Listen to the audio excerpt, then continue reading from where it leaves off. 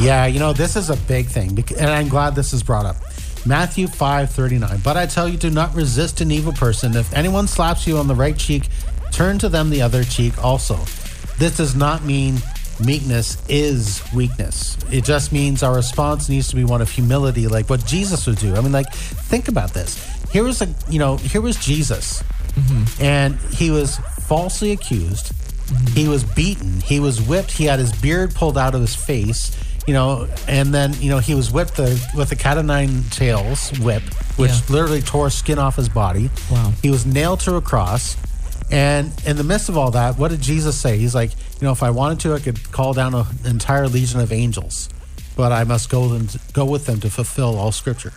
Or, later on, when he's being nailed to the cross, Father, forgive them, for they know not what they do. So that's the example. It doesn't mean we're spiritual doormats.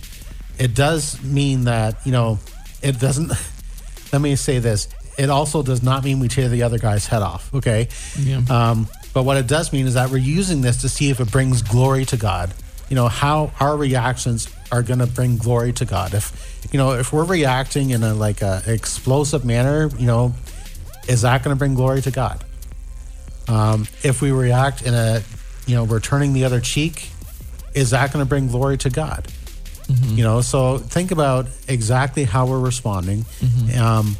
Is it going to bring glory to God, or is it going to, actually bring maybe shame to God? Yeah, that's important. I feel like in my life it was kind of, I don't know. There's a lot of these principles: submission to authority, different things like that. Respecting people. Like, you can respect people, but you